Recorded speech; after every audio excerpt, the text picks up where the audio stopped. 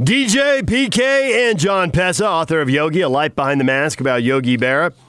He joins us on the Sprint special guest line. Sprint makes it safe and easy to get what you need online. Please visit Sprint.com for online services and local store availability. John, good morning. Good morning. How are you guys today? Good. So, I grew up in Southern California with a dad who baseball was his number one sport, and he was a Brooklyn Dodger fan growing up in San Diego. I don't know. And when they moved to L.A., but he knew all about the Yankees and the Giants. And he talked about Yogi Berra, and he talked about Mickey Mantle, and he talked about Duke Snider and all these guys. But for a lot of people listening to this right now, it's way before their time. What about Yogi Berra makes him relevant today? Why is the Yogi Berra story important for someone to learn now who is a couple generations removed from ever seeing him play? Well, I mean, Yogi Berra is sort of woven into our fabric. I mean, everyone knows who Yogi Berra is, even if you didn't watch him play baseball. Whether it's the sayings, whether it's upstaging the Aflac Duck on his commercials, whether he's leading the New York Philharmonic after 9/11 to raise funds for New York City. I mean, he's just a part of America, and really a big part of believing in the American dream. A kid came from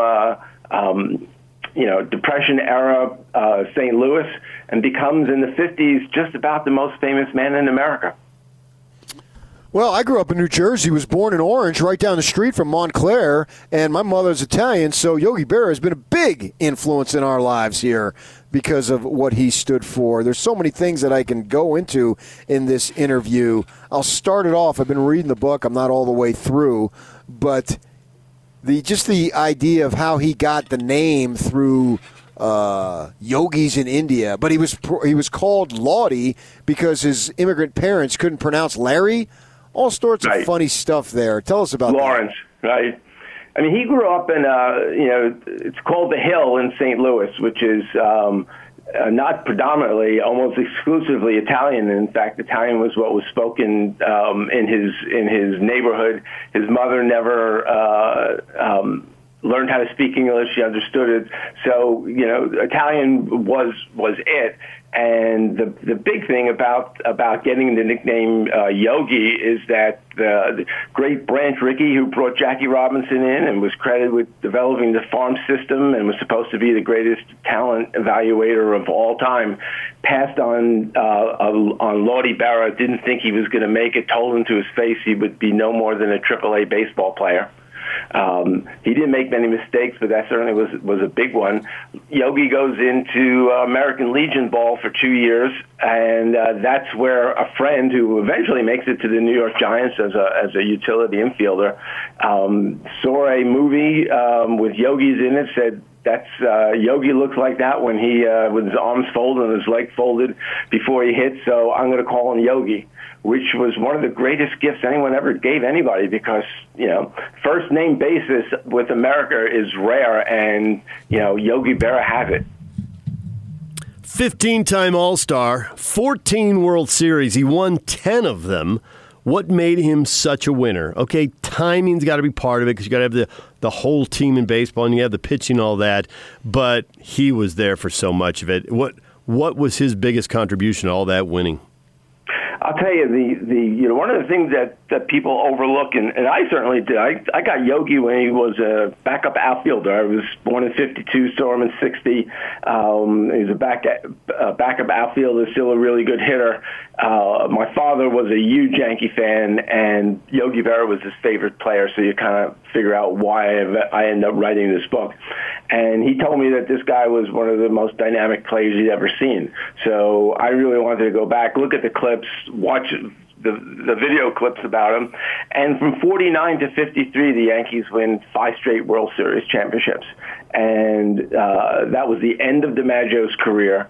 The beginning of Mantle's career. The dominant player on that team was Yogi Berra, 20-plus home runs, 100-plus RBIs, 290 to 320 hitter. But the thing that I think answers your question the most is the guy was an unbelievable catcher. which he always credited to Bill Dickey because he wasn't much of a catcher until Dickey got a hold of him in '49. And once he fixed all of Yogi's mechanical flaws, out comes this great catcher. And Yogi had like a photographic memory. He could tell you how they got Al Kaline out 4 years earlier with man on second, 2 outs in the 7th inning.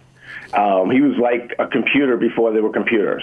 And the pitching staff, who didn't like pitching to him at the beginning, just sat back and everything the guy called, they took. And Don Larson, who pitched a perfect game in the World Series, told me Yogi called 96 pitches. I threw every one of them. Wherever Yogi put the mitt, that's what I hit. We were both in the zone, and that's why we had a perfect game. And laid so much of the credit on his catcher.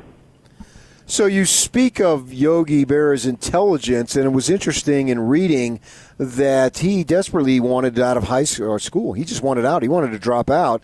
His father was saying, "What are you talking about baseball? I mean, that's a bum's game. You need to go get a job and support a family." And his older brothers then, along with the priest over there, St. Ambrose on the hill, in that area. I've been over there. It really is. It's as fine a little Italy place as I've ever been, actually. Oh, absolutely. I love my time there. Yeah, and so he gets him, and all these people get involved to commit to allowing his father to get him to go away, so out of school, because basically that's all he wanted to do was to play ball. And even though Garagiola, his across-the-street neighbor on Elizabeth Street, obviously I've been on that street, was the more higher-rated prospect at the time, it seems like reading is that Yogi really never lost faith that he could do what he eventually did. He had an inner confidence in his ability that, despite Branch Rickey's telling him he couldn't play, despite walking into clubhouses and the clubhouse men took one look at him and thought he was there for a tryout, so gave him old ratty uniforms, despite so many people telling him he was never going to make it, he had this incredible inner confidence that he could do it. If you took a look at the guy, it looked like he was put together with spare parts. Good spare parts, but his arms were long, his torso was long, he had short, stubby legs, he had shoulders that hit his neck. I mean, this guy looked more like a wrestler than a baseball player. And as you mentioned, across the street neighbor Joe Garagiola, by the time he was 15 years old, is 6 foot, 170 pounds, good looking, looked like a baseball player. Yogi looked, like I said, more like a wrestler. But once he got on the field, all the doubts disappeared. I mean, the guy hit the ball incredibly hard. You couldn't get anything by him because he was a great bad ball hitter, and just a phenomenal player that so many people underrated. Winning's critical and being talented is critical, but to become the guy that you were describing earlier in this interview with Yogi, he had to have something in his personality that really connected with people. So where does the charm, where does the sizzle, where does all that personality come from? Well, I think, actually, there's two Yogis. I mean, the public Yogi, who is funny, talkative, and on the field, that was true. He wouldn't stop talking to batters at the plate. He had a running commentary every game with the umpires. Off the field, I talked to people who were his teammates. I talked to his friends growing up. I talked to the people who he lived with the last 30, 40 years of his life in Montclair, New Jersey. Off the field, Yogi was quiet to the point of almost being shy. So there really was two different people there. I think what made Yogi special was he took so much abuse, verbal abuse, for a good chunk of his life and his career, as well as discrimination for being an Italian American, which I didn't understand until I did the research, just how much discrimination that he faced. And I think, that kind of abuse, and I'm talking about columns in the New York Times titled Nature Boy, having his own coach, manager call him the ape. I mean, things like that, ugliest man in baseball. While some people might turn bitter, Yogi looked at it and always treated people the way he wanted to be treated. And I really do think that was a secret to his success for being as beloved as he was. The guy just never wanted to talk about himself, never put anybody down, was just the nicest guy and somebody that was like just your neighborhood person. You talk about how he was this little stumpy dude, but one of the things that displayed his athletic ability and got some notice is, I think it was in Legion Ball, he once stole home without even sliding. Without even sliding. The incredible thing about Yogi that nobody ever thought, when you think of Yogi, is he was fast. I mean, you didn't have to pinch run for him. You used to have to pinch run for catchers in the late innings if you were down a run or so. Guy could go first or third with anybody. He played the outfield for a long time, and he was surprisingly fast, had a great arm, very quick. But he was just an all-around terrific athlete. I talked to all of his friends, all the friends I could find growing up on the Hill, about 5 or 6 people who were still around in their 90s, and they said anything this kid picked up, any field that he stepped on, he was automatically the best player from day one. So when you talk to all these people, what are some of the smaller anecdotes about his life that really stuck with you? Well, I'll tell you, one was he was a natural right-handed hitter, and his brothers, who, as you mentioned, convinced his father to let him get the chance that they didn't. Yogi, till his dying day, insisted that his oldest brother, Tony, was the best player in the family.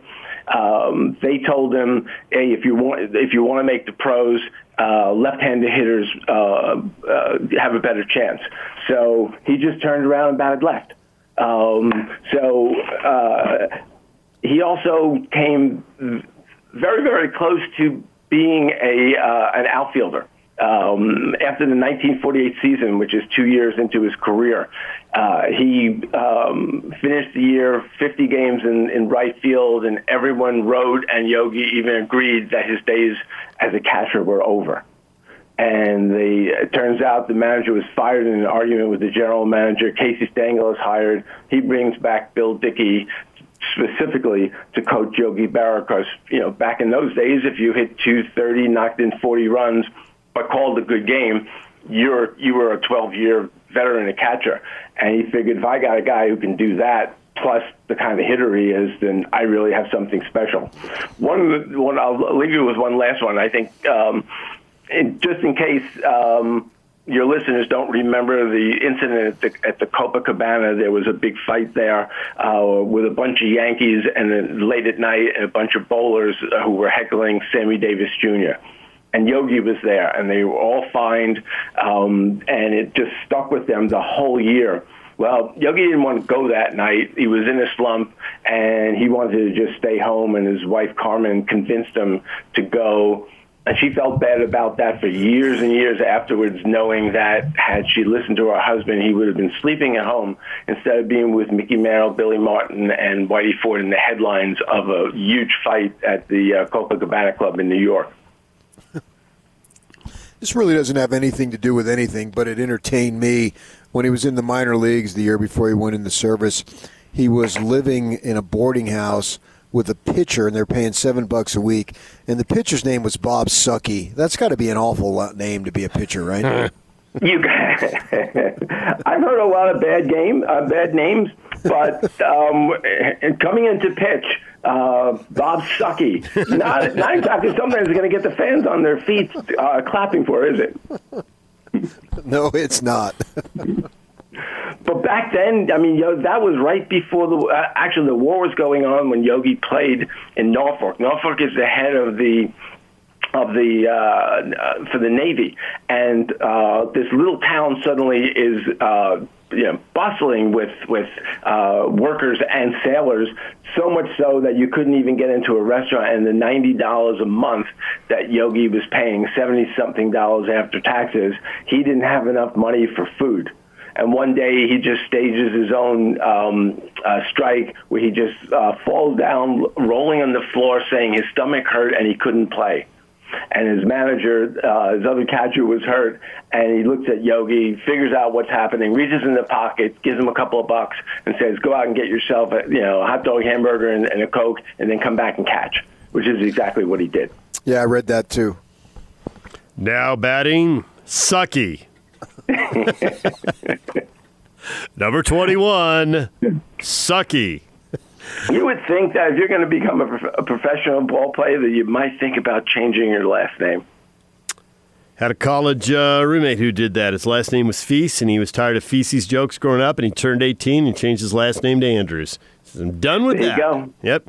Well, John, Mr. Sucky never really made it into the majors, and maybe that was the problem.